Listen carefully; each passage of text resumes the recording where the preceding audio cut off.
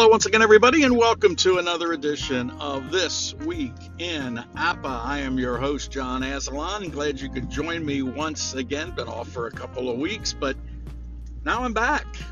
And apparently some other things are in line to come back, and whether they do or not, well, that is up for speculation. As sports begins to begin again in this age of COVID-19 and NBA basketball. Players are starting to arrive at the bubble in Orlando, and Major League Baseball teams are at summer camp.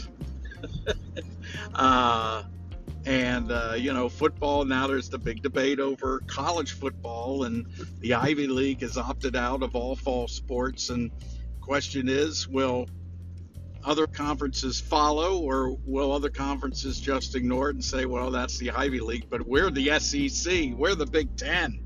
We can't do that. We have other obligations. Well, what their obligation is money. And we all know that. And, it's not for me to say, but I will say this and mark it down. In fact, I'm coming to you on July 9th of 2020. I don't think baseball is going. Now, these sports may get started. Some I don't think will. But I think Major League Baseball, NBA, NFL will not complete their seasons. This is not going away, folks. No matter how much the people who are debunking this as just mad science and it's a political ploy, this ain't going away. And whether you want to believe it or not, whether or not it's as serious as the scientific community wants to tell you, I'm going to just say I don't know. I think, in my humble opinion, that herd immunity is the way out of this. But in the meantime, while people who may not have symptoms or very mild symptoms, the large majority are going to be that, especially those of younger ages. I think a lot of people are going to fall victim to this virus, and that's the decision we have to make. I have a 92-year-old father. I can't do the things that some of these people say that, well, we're going to open up, we're going to go to restaurants, we're going to go to bars, we're going to go to events. I can't do that. Even if I wanted to, I can't do that because I have to be cognizant of my father, who I take care of part-time. I have a grandson who has some asthma issues. I worry about him. I have a daughter who's pregnant with a baby due in September. I have to worry about her. It's not all about you, folks, and I'm not making a political statement here, but those people who are so rabid against wearing a mask, and this isn't something I came up with, but you know what? When you go into a restaurant, you don't have a shirt on, guess what? They're turning your ass around and you're going right back out the door. I don't see people screaming and hollering about that. The no shoes, no shirt, no service situation, but they don't want to wear a mask because, by God, that's a political statement. Well, good for you. And, the rest of us just have to be smart and say, even though those people feel like there's no danger, we have to be vigilant and we have to watch out, not only for ourselves, but for those around us. So, as far as sports go, I don't think it's going to come to play. I have no idea how football and basketball are going to function without an outbreak that is going to shut down their season. And my thing is, why start if you're going to shut it down? Now, baseball is only a couple weeks away. Baseball is a little bit easier because there isn't as close contact, but even the smallest of outbreaks is going to cause a ripple effect. And a 60-game season, really? I mean, does it matter if you cancel it? So a lot of things will be coming up, and we're going to find out a lot in the next few weeks to a month or 2 months, whatever it is. This is going to be an interesting summer and early fall. But in the APA world, everybody's happy. They can play their APA, and thank God we have that as a hobby. It's not bothering me at all to stay in the house, not one iota, as I am continuing on playing as much APA as I can. I hope you are too.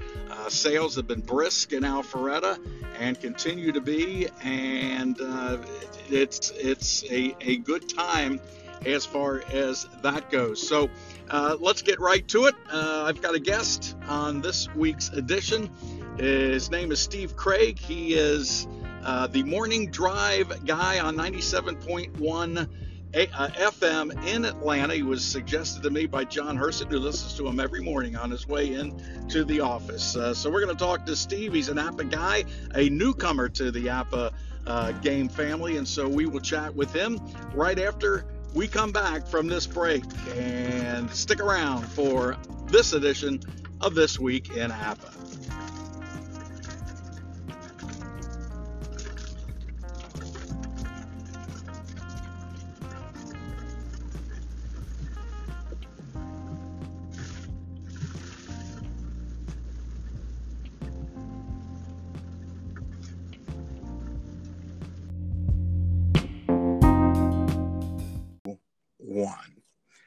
And welcome back, everybody, to This Week in APA. I'm your host, John Asselon, and as promised, I have a bona fide, genuine DJ on the line. He is the morning disc jockey on 97.1 FM The River in Atlanta. He plays all your favorite hits, and as John Hurston said, not only does he help him on his drive into the office, but he likes APA products as well, and that's why we got him on the program. So without further ado, I want to welcome in my guest, Steve Craig. Craig, thanks for taking the time to join me on This Week in APA. John, thanks for having me. Just keep in mind when you say disc jockey, that's like saying stewardess. So we are radio personality. Well, see, when I was doing radio, we were just old disc jockeys and talk show hosts. You know, exactly. That's what we did. Yeah, that's right. That's a perfect analogy. Don't want to call any of those young ladies stews anymore. So we'll keep it at that. Steve, first of all, you do the morning drive. I think it's like 5 to 10 a.m. What time do you have to get up to do that? 3:50. Well, that's not bad. No, the coffee pot sets off at 3:40, and it gives me time to amble down the stairs. And then 3:50, I get my first cup of coffee, and then I'm starting to prep at that point. That is fantastic. That is. You never get used to it. Never. Yeah, it's like that. It's like that third shift. You can't get a handle on it. But exactly. But, like my girlfriend will say, "Well, what do you want for dinner?" I say, "It's 8 o'clock. I gotta go to bed." Yeah, and she never gets used to it either. It's like, oh yeah, I guess you're right. So now you're from Huntington Beach, California, originally. Am I correct?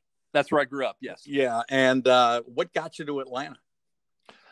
Radio, pretty much. I started out in Orange County down in Southern California, and pretty much hanging around a radio station down there. KEZY was the station right down the street from Disneyland. Oh, cool. And I just knew some people there, and kind of got a little weekend shift there, and that led to like the first full-time job in Lompoc, California, of all places. Then I had all the fun California cities. I worked in Barstow, Fresno, Lompoc, and then San Bernardino. But then I just came out and worked at a radio station that was hiring in Atlanta, and I've been here since 1992 is when I got here, and then I had a little 4-year rock and roll job in New York City, which was fun. And then came back here about 8 years ago. Oh, no kidding. So you made the junket, and that isn't that unusual for radio personalities. I hope I did that right. That's very nomadic. Yes, it's a very nomadic because I've been fortunate to actually be in one market.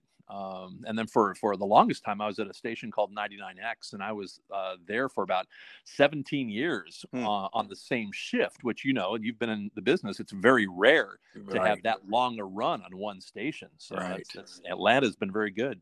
Well, that's great. And the weather's pretty decent most of the time. It's not Southern California, but it ain't bad. It's considered the South, and so you get some warm weather down there, and I guess that helps in the length that you've been there. And you're right. I mean, it is a nomadic existence. You're just looking. Sometimes you're just going job to job to try to find a place to fit in. And it sounds like you found your home there in Atlanta. Oh yeah. We're going to get back to a little bit of your biography, but again, this podcast is called This Week in App, and if I don't get to it, I'm going to get the people calling in saying, "Why aren't you talking app?" So, let's talk about your app experience. Started playing app. Are you a newcomer, or have you played back when you were a kid? I'm actually a newcomer. I really wasn't familiar with APBA when I was younger, and I don't know why I missed it because I was into. My first experience was with Avalon Hill board games, and I was a little grognard, a war gamer, and so I was into the chits and dice and the big giant maps and the grand scale war games, and I kind of it was hard finding people to play with, and so I kind of went into solitaire games. Mm-hmm. And I picked up 3M sports games and started playing some of those. And they were kind of like, they weren't very detailed. They were fun, but they weren't very detailed at all. But I remember, having a lot of fun with those, and especially the golf game. And so I've always kind of like, gone back and forth with different solitaire type games. And then about maybe 2 years ago, I was just looking for a golf game that I could play solitaire that was, a little bit more detailed. And all of a sudden, boom, here comes APBA Golf. Yeah. And I found out that it went back all the way to like into the 50s. Sure. And was just amazed on the detail. And it was just phenomenal the way it was all completely set up.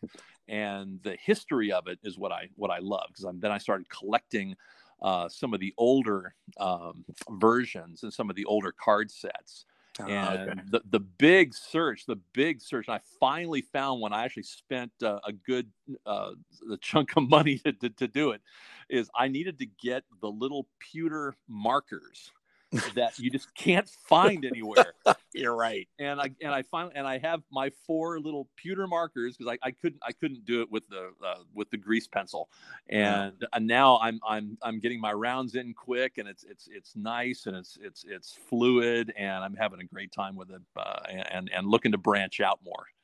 Yeah, and those markers, that is a point of contention, and something that's talked about, and guys are showing the different markers that they make for the golf game when you go on the Facebook sites. It's you did well if you came up with the pewters, so it seems to be working out pretty good for you. Now, I understand that you have a relationship with John Herson now, the game company owner. Of course, you being right down the road from the main office there. When did you meet John?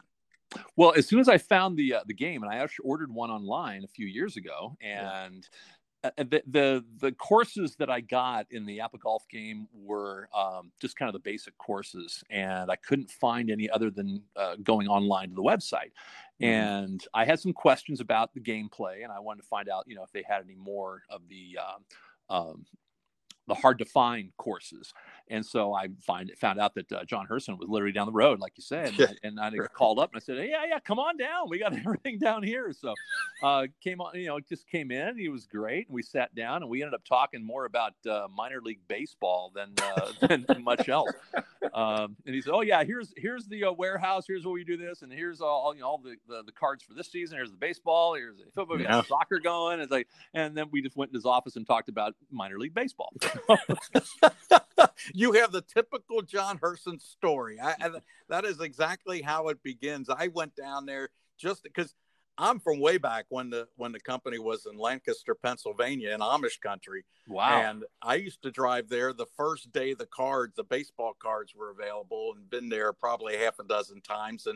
And then the company moved to Alpharetta, and a friend and I were going down to watch an Atlanta Braves game when their new facility opened, and we said, why don't we just stop in and see the game company? I mean, it's certainly not the way it used to be when it was in a former schoolhouse in Pennsylvania. So we drove down there. We, when we had been there before, when it was in Lancaster, there would be lines out the door for people waiting to buy the cards the first day they were out. Wow. And inside it was kind of like Mecca, there was a guy named Verrill Lincoln at the desk, and he was very, everybody in line and get in line. And then when the Dick Seitz was like the Wizard of Oz, you never saw him, the guy that created the game. And, but when we went to Alpharetta, we walked in the door and the guy came out of an office, and we thought he might've been the janitor. It turned out to be John Herson. and he took us in. We were there 3 hours. We almost missed the Braves game because we sat there, and he gave us a tour, and he talked, and that's how I really became involved in doing the podcast, because he knew I had a little bit of background in broadcasting. But yeah, that is a typical story. If you go to meet if you go to see John Herson, you got to carve out at least 2 hours of your time, because you'll just sit back, and he's so easy to talk to, and a great guy. And so when you went back to the warehouse, I mean, it is kind of awe-inspiring to see all the boxes and cards and all the different games. Were you aware of all the different games that the company did? No, and it was very intimidating too, because I took an interest in the baseball game, and thought, okay, well, I can do a solitaire version of it. I can find some people who I know, and then there's a couple of people here that John was telling me about in Atlanta. A couple of guys who work at one of the sports stations, that they're big APBA fans. So I'm going to try to get maybe some baseball games going with my friend John Kincaid, and see what we can work out that way. But so I'm starting to get more interested in some of the other. And I saw the soccer game, and I'm the stadium announcer for Atlanta United here in the MLS. Right. And I thought, well, maybe I can kind of see if I can get the soccer game rolling too. And then and you look and you get some reviews and get some YouTube videos, and it's easy, figure out how the gameplay is. And but I'm wrapped up in golf right now, just because it's been a long time since we've actually had the PGA. And trying and watching these guys play, it's kind of sad. Bryson DeChambeau just won a major tournament, and there's just no cheering. Nobody there. There's nobody there, and it's just really sad. And then also, as the Braves are practicing here at Truist Field, and right. They're getting ready for their shortened season, and a lot of the players are not really interested in the short season. And there's Freddie Freeman has a case of the COVID now, or the Rona, we call it. And so now they're kind of a couple of the other players are going, I may sit out. So I'm kind of wondering if we're going to have a finished season. But in the meantime, you have APBA games, which is phenomenal, and you get people who are I know doing leagues and everything. And it goes back to what I did when I was growing up, and what really drew me to the APBA games is, remember the old Sports Illustrated football game way back? No, I've heard about it, but I never actually played it. But I've heard about it. Me and my buddy Mike, when I was 10, 12 years old, we would do complete NFL leagues with this, because the thing was, they did, and I don't think they were the first to do it, because APBA, I think, beat them to it, really, actually, with this. They were doing individual team charts and strengths, and if it was the 1970 LA Rams, it was like the strength of the passing game as opposed to the strength of the running game, and then it was also the different types of dice read that you would have to do. It's like the red dice is a 1, 2, and a 3, and then the other dice you add to that to get your specialized result. And it was the same thing, and you would compare your offensive result to your defensive result, and head to head, and then it would be this, and that would be your play. And we just hours and hours and hours with this. And then like you said, when people would wait for the player cards to come out for any particular season or any particular team, same thing with Sports Illustrated. They had a run with this game for probably a good 7-8 years, and then they sold it off, and it became a game called Pay Dirt.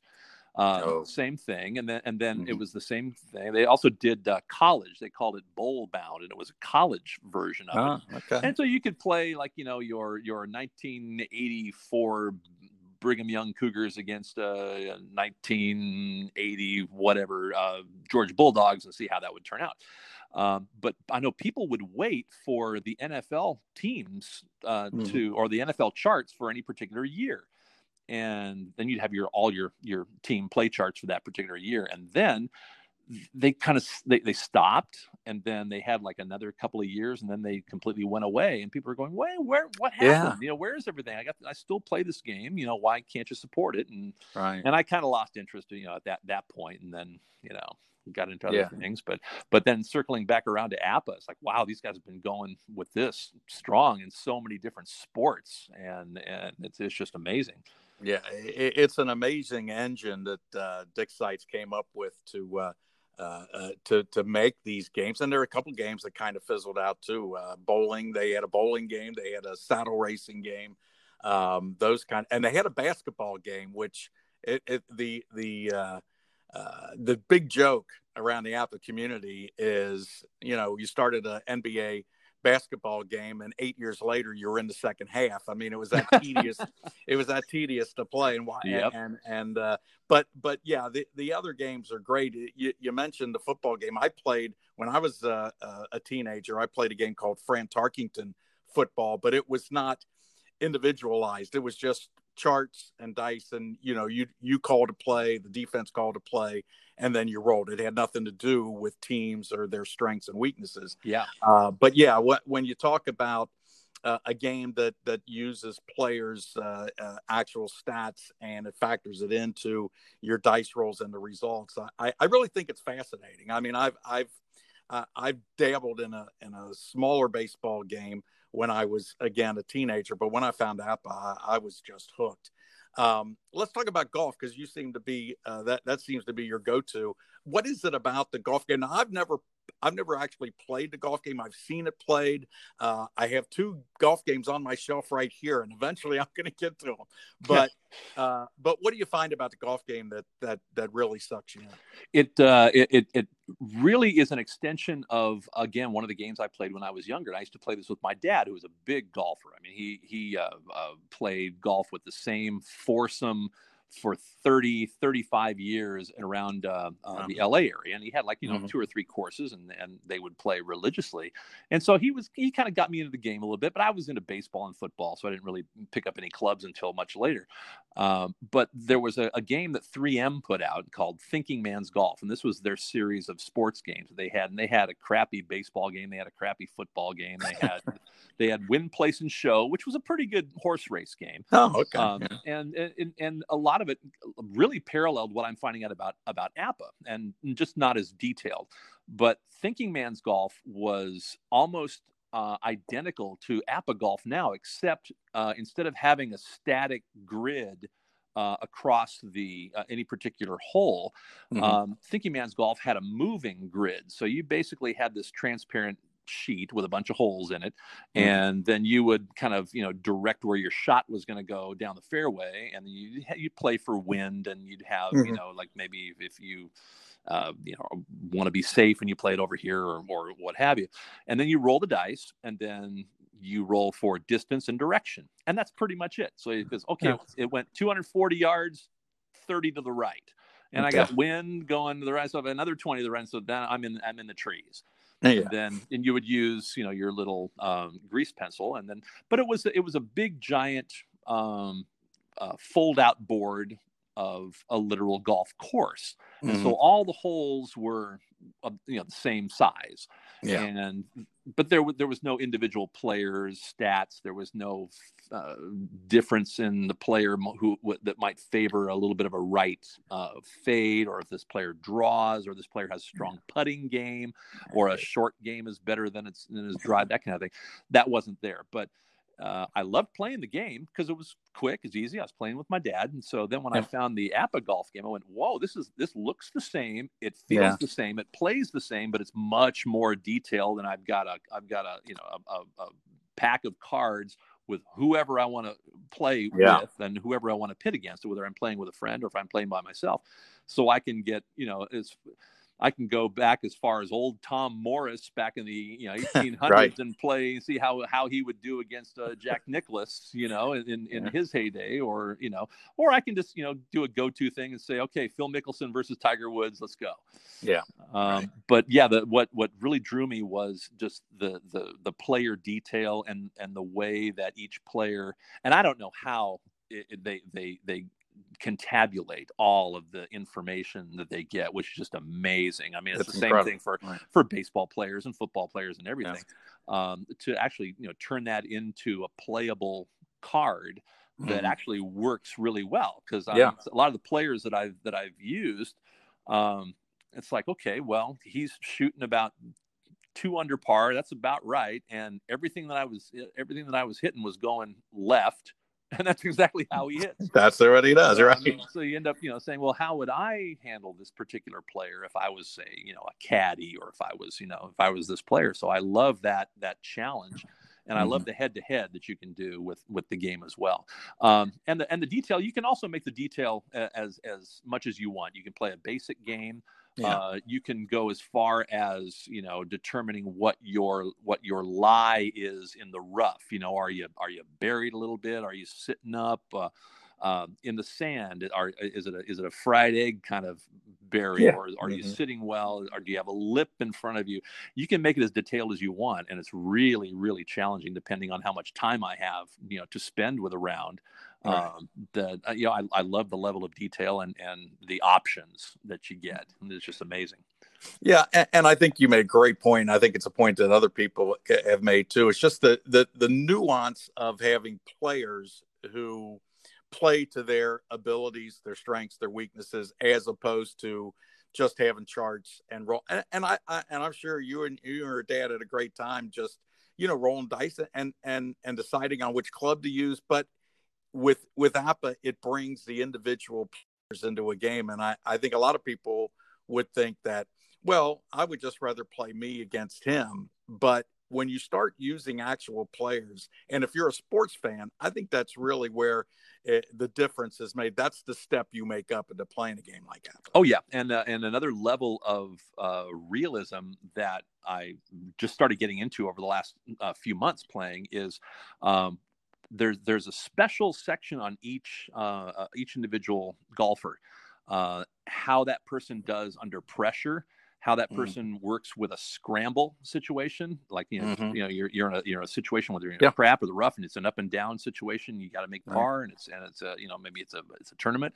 How they do with momentum, like certain players, if they all of a sudden eagle a hole, they're in the zone.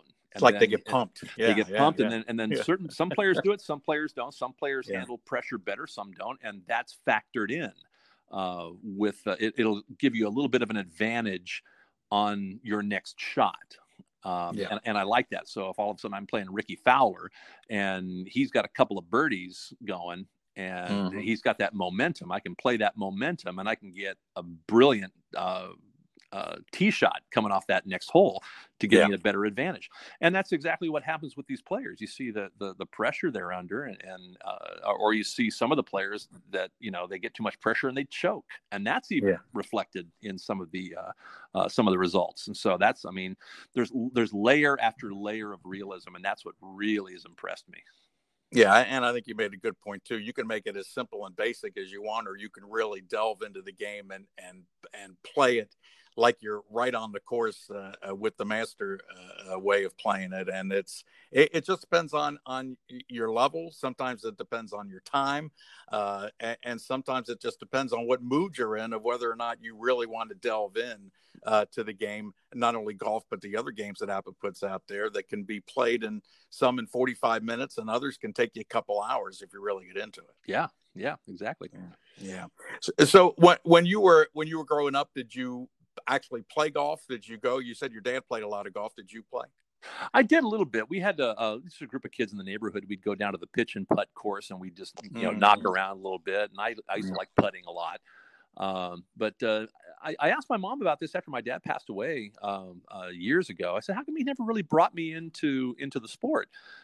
She said, well, you were playing baseball and football, and I guess you really weren't interested in it. And but I took it up in the '80s and played a lot. I mean, I had about maybe a 5 or 6 handicap when I was playing, somewhat competitively in the '80s.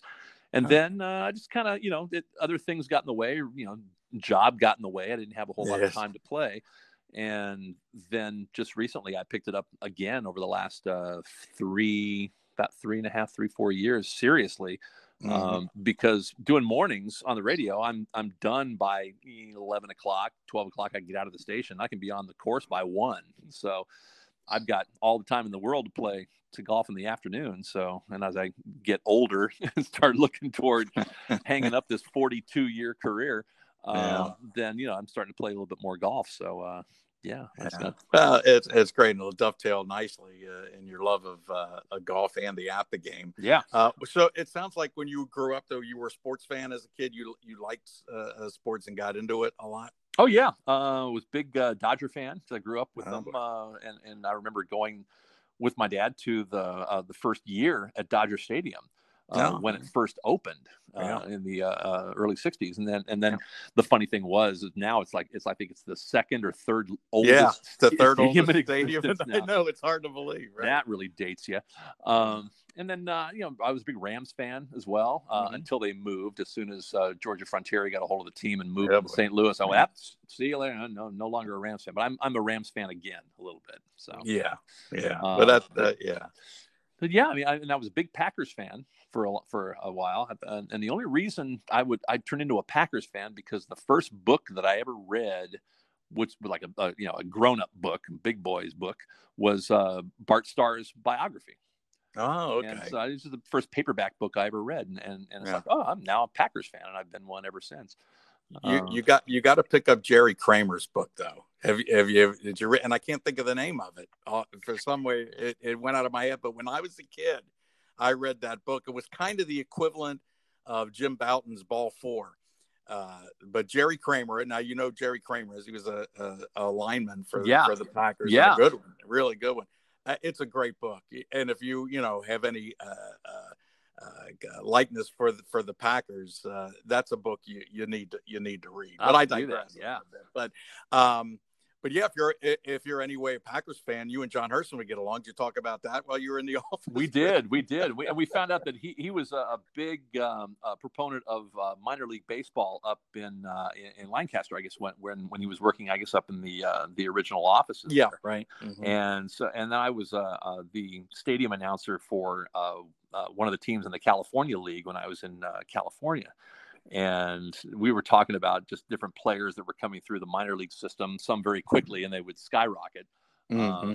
Ken Griffey Jr. comes to mind. I mean, I watched him go through the San Bernardino Spirit in the California League for one season, and then boom, he was off the gone. Right. But I was telling John Herson about some of the guys who were playing for the Bakersfield Dodgers in the California League. And I was the announcer for the High Desert Mavericks. That was the team. We were a Padres affiliate. Right. And we didn't really have anybody on our squad that really ever made anything. Jose Valentin is the only name I think that really went in and did anything. Okay. But for this is like 1989, I guess. Yeah. Like 89, 90. And for the Dodgers, Mike Piazza was playing for the Bakersfield Dodgers. And so he'd get up there and being the opposing team, we'd play with him a little bit. And so he'd come up to bat. It's like, now batting for the Dodgers, Mike Piazza. and he'd be in his batting stance, and he'd turn and he'd look up to the booth like, you son of a... Like, that's minor league. We can get away with that stuff. You can exactly right. You're exactly. You can get away with a lot. The further down you go in the line, exactly. Major League Baseball. But it was so much fun, and that I think for a lot of people who support and go to the minor league baseball games, that's true baseball because they're hungry, they're a little sloppy. It's a good game, and it's not as slick maybe as some of the big league games. But it's just always fun, and you're up close and personal, and it's always just a great time. It is. It's fun, and it's all about the promotions and in between. There's always something happening at a minor league game. Absolutely, yeah. We were talking a long time about Ted Gianolis, who is the old San Diego Chicken. Yeah. And his experiences, my experience. He's a great guy. I mean, he was very meticulous, and he was very much into what he was going to be doing entertainment wise. Yeah. And on the other end of that spectrum, if anybody's ever seen Max Patkin, Oh yeah, the yeah. clown prince of baseball, And whatever. Bull Durham, the movie Bull Durham. Exactly. Yeah, Yeah. he's long gone now, but Right. what an ass! Oh Yeah. God, he was horrible to work with. Is that right? He was just not a nice human being at all. And Great. this man, give me my money, I'm out of here. It's like, Yeah. Well, that there are those types too. There are those types in the sport. I mean, I've run across a few of them. I was a groundskeeper for the Reds for 8 years, and I could tell you some stories, good and bad, about some of the players that I run into. But it's interesting.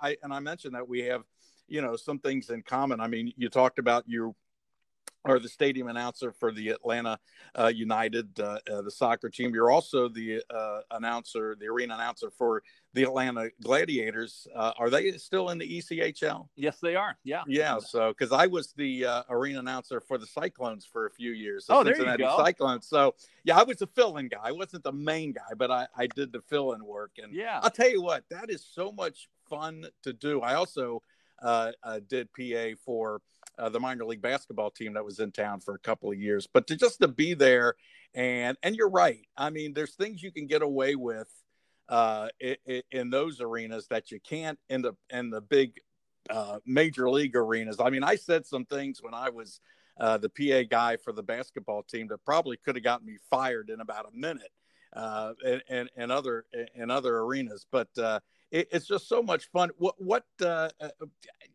I know you kind of do that as a side hustle, but what do you really find the best thing about doing that type of work is? It's just the energy that's in in both arenas. I've been a big hockey fan for a long time, and played hockey. That was, I think, the most fun sport that I've ever played as an adult. And I kind of wish that I would have been able to play youth hockey, and not a whole lot of it going on in Southern California. Right. But I mean, I played up until I was about 55, I guess. And my doctor said, you got to give it up. I think you're going to too much back surgery. No doubt. But it was just so much fun. And I got involved with the Atlanta Thrashers when they were here, and I was their PA announcer. And then when they went away, I was up in New York for a little bit. And actually, I was like you. I was the backup guy for the Rangers, and I did I did two or three games there at Madison Square Garden, and that was amazing. Wow, that's just the energy in there is just crazy.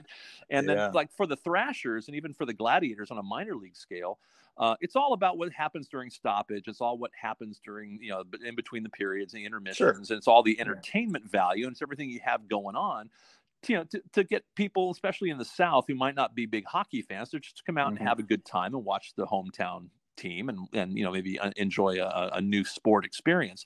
But for Madison Square Garden with the Rangers, it's all hockey. It's hockey. Oh, absolutely. Nothing. There's nothing in the way of side entertainment, really, aside from what's maybe in the intermissions. The announcements are straightforward. There's no music. There's no nothing. It's just all hockey. It's all hockey, baby, and chants. And because the crowd's into it, and that's what they want, and that it works really well for them. So that was an amazing experience. And for Atlanta United, for the soccer team, it's the energy in a soccer stadium, especially when you have a team like that, is just loud. 70,000 people, and they just chant nonstop. Oh, yeah. And we nicknamed them the 17s. Because that's the year that everything formed, and so they've retired the number 17, and they just call that number 17 is the fans, and it's the entire energy and the entity in the arena, which is just phenomenal. And that's what draws me, is just being up there and being part of the energy. It is. And sometimes you're the guy that can drum them up. I mean, you can really get them going.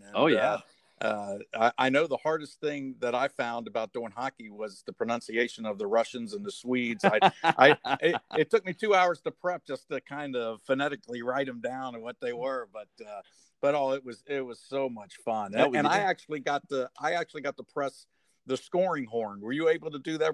Did you get that job? Yes. Too? Yes. Yeah. Isn't that great? Yes, it's great. And we have it to where, like, and if we like for hockey, it's just a big hockey train horn, if you, for lack of a Yeah, better right. term. And if they score, it's you just lean on it and just, and then we'll lean on it for like 30 seconds or whatever, and then it's a short burst short for each goal. So if it's the fourth goal, it's burn, burn, burn, burn, burn. That's exactly right. That's exactly right. There's a code amongst us PA guys. So. Absolutely. Yeah. And then you probably did the same thing, as I was always, for the hockey games, I would always go over to the visitors broadcast booth and talk to a couple of the guys, from the home broadcast, and go, how do you pronounce this guy's name? Right. Exactly. Right. And then, of course, if they were one of our favorite villain players, it would always be a purposeful mispronunciation. Yeah, you always got to stick in, maybe a capital or a hard sound rather than a soft sound. Yeah, it was always. And then I liked it when they would come over into the penalty box, which is right next to where at least I was. I don't know about when you were doing it, but it usually is. And then you'd say their name, and they would just look and glare, and it was everything you can do. I was safely up in the rafters.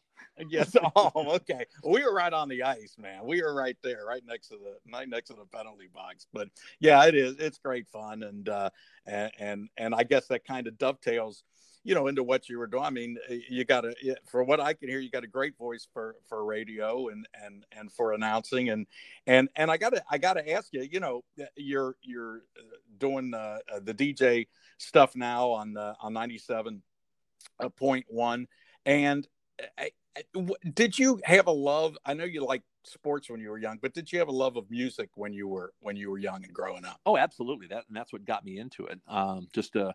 You go through different phases of what you listen to and what you're exposed to, and just like any kid, like I'm 60 years old now, so any kid grew up with the Beatles, so it was all about the Beatles, and then you discover, oh, here's this really other band called the Rolling Stones, okay, then but still it was pop radio, and I was into Creedence Clearwater Revival and some of the the rock stuff, but a lot of the pop 60s that I really liked. And then that, as the 70s got underway, it was just, whatever was on the radio. And so rock and roll really wasn't part of my makeup at that point, until some of the bigger kids in the neighborhood were starting to show me bands like Yes and Emerson, Lake and Palmer and the Moody Blues, and progressive rock kind of got into my into my world, and that was big kid music, and so I kind of got an appreciation for that, and bands like Deep Purple and even the Doors, and to a certain extent. And then so I was really into the progressive rock, and then all of a sudden I jumped from that into punk rock. I discovered punk. My girlfriend at the time took me to a Ramones concert on the West Coast, and it was actually their first West Coast show ever. And so I'm into like pop and maybe a little bit of progressive rock, whatever. And all of a sudden I see these guys, and the show lasted 35 minutes, and they must have played like 30 songs. Very fast though. But it was just like boom, boom, boom, boom, boom. It was completely in your face, and I went, oh, this is going to piss off the parents. This is going to be a lot of fun. So then I started collecting punk rock, and I started getting into that, and so I was then into punk, and then I got into radio, and I was always into that element, even though I was working pop and rock radio. So I turned into a little bit of a music snob, and so now all the bands that I kind of avoided in the 80s, because I was into new wave and that kind of stuff in the 80s, and then but all the Guns N' Roses and Motley Crue and Poison and Bon Jovi, I skipped over those. Went, oh God, no, those are hair bands. I'm not getting those. But now that's our meat and potatoes right now at 97.1 The River, but now it's like, I remember that song. I remember the video for that. And it's like, it became a guilty pleasure. And it's like, I really, really like these bands. These bands really were good for what it was. For what they was at the time time. Period. Right. And so it all comes together now. So it's pretty much just anything rock and roll is a passion of mine. So. Now you and I are about the same age. You said you're 60. I'm 64. Yep. Your first concert. What was your first concert? Beach Boys, Chicago, and Santana at Anaheim Stadium. Wow. Now there's a trio. And how old were you at that point? I would have been 16. No, okay. 15, All right. Well, 15, yeah, 16. you're right in prime time there. Yeah. I've seen the Beach Boys many, many, many, many times coming through town, probably half a dozen times. And I think every time it was either Steve Miller or what was the other guy's name? There's an Dave Mason. Remember Dave Mason? Yeah. They were all they either one of those two was always the lead-in band. Yeah. But you will probably never guess what my first concert was. Now, remember, I'm 64 years old. Don't say Beatles. Don't say the Beatles. 1964. I was 8 years old. Cincinnati Gardens, August. The Beatles. Oh, wow. Yeah. Can you believe? I mean, at the time, I went with my mom, my older sister. It was me and a friend of mine. So, keep in mind, we're in the second grade. And I was a huge Beatles fan, though. I loved them. And that was really probably my first love before I fell in love with baseball, but it was about the same time, about the same year. And to think that, I got to see the Beatles and my first concert.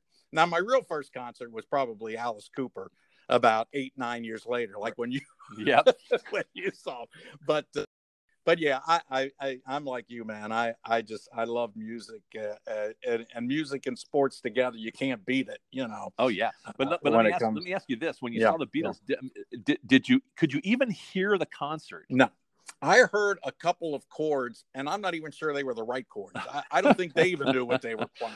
It was so loud. And the funny thing is, we were way up in the rafters, and I mean, you could see the stage because it was kind of in the middle.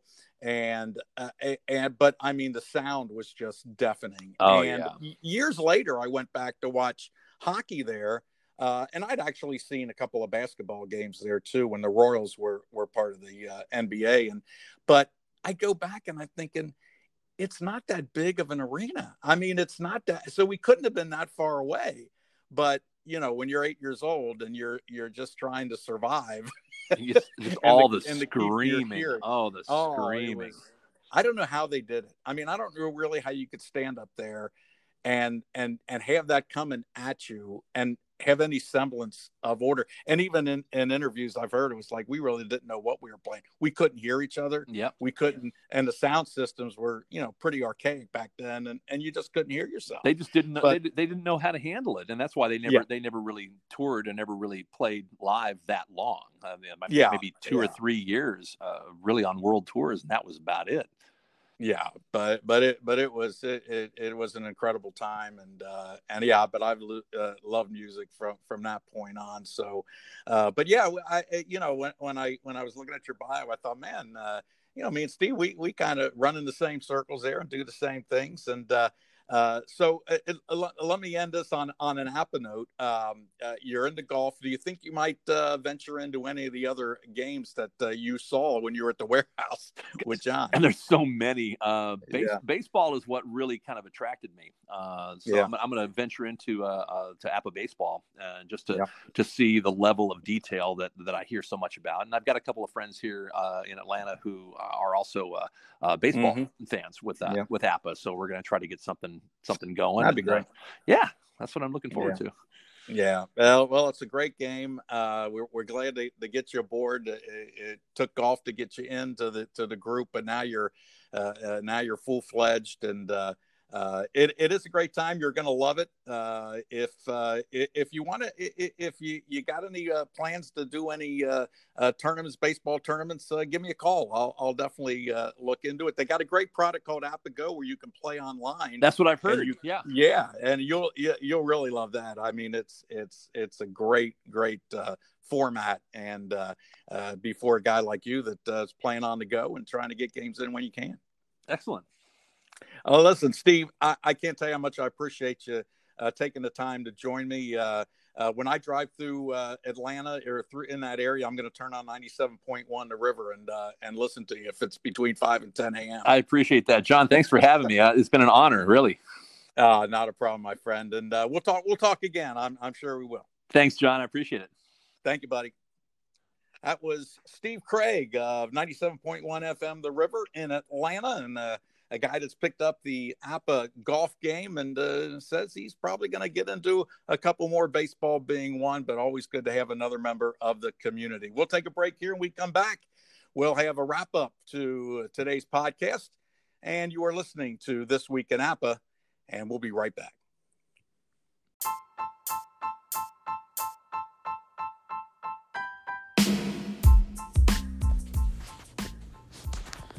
And welcome back, everybody, to This Week in APA. I'm your host, John Aslan, and I hope you enjoyed that conversation I had with Steve Craig of 97.1 FM in Atlanta, Georgia, an APA, a newcoming APA enthusiast. And, it's kind of nice to talk a little bit about golf anyway. We don't get into some of the sports like golf and hockey, even football quite often enough. I know that this podcast, for the most part, has revolved around the baseball game, but mostly, I think it revolves around the APA community and really what it means to every one of us out there. And it's just great to talk to folks who play the game and explain and kind of describe their experiences in playing APA. And Steve was very kind and gracious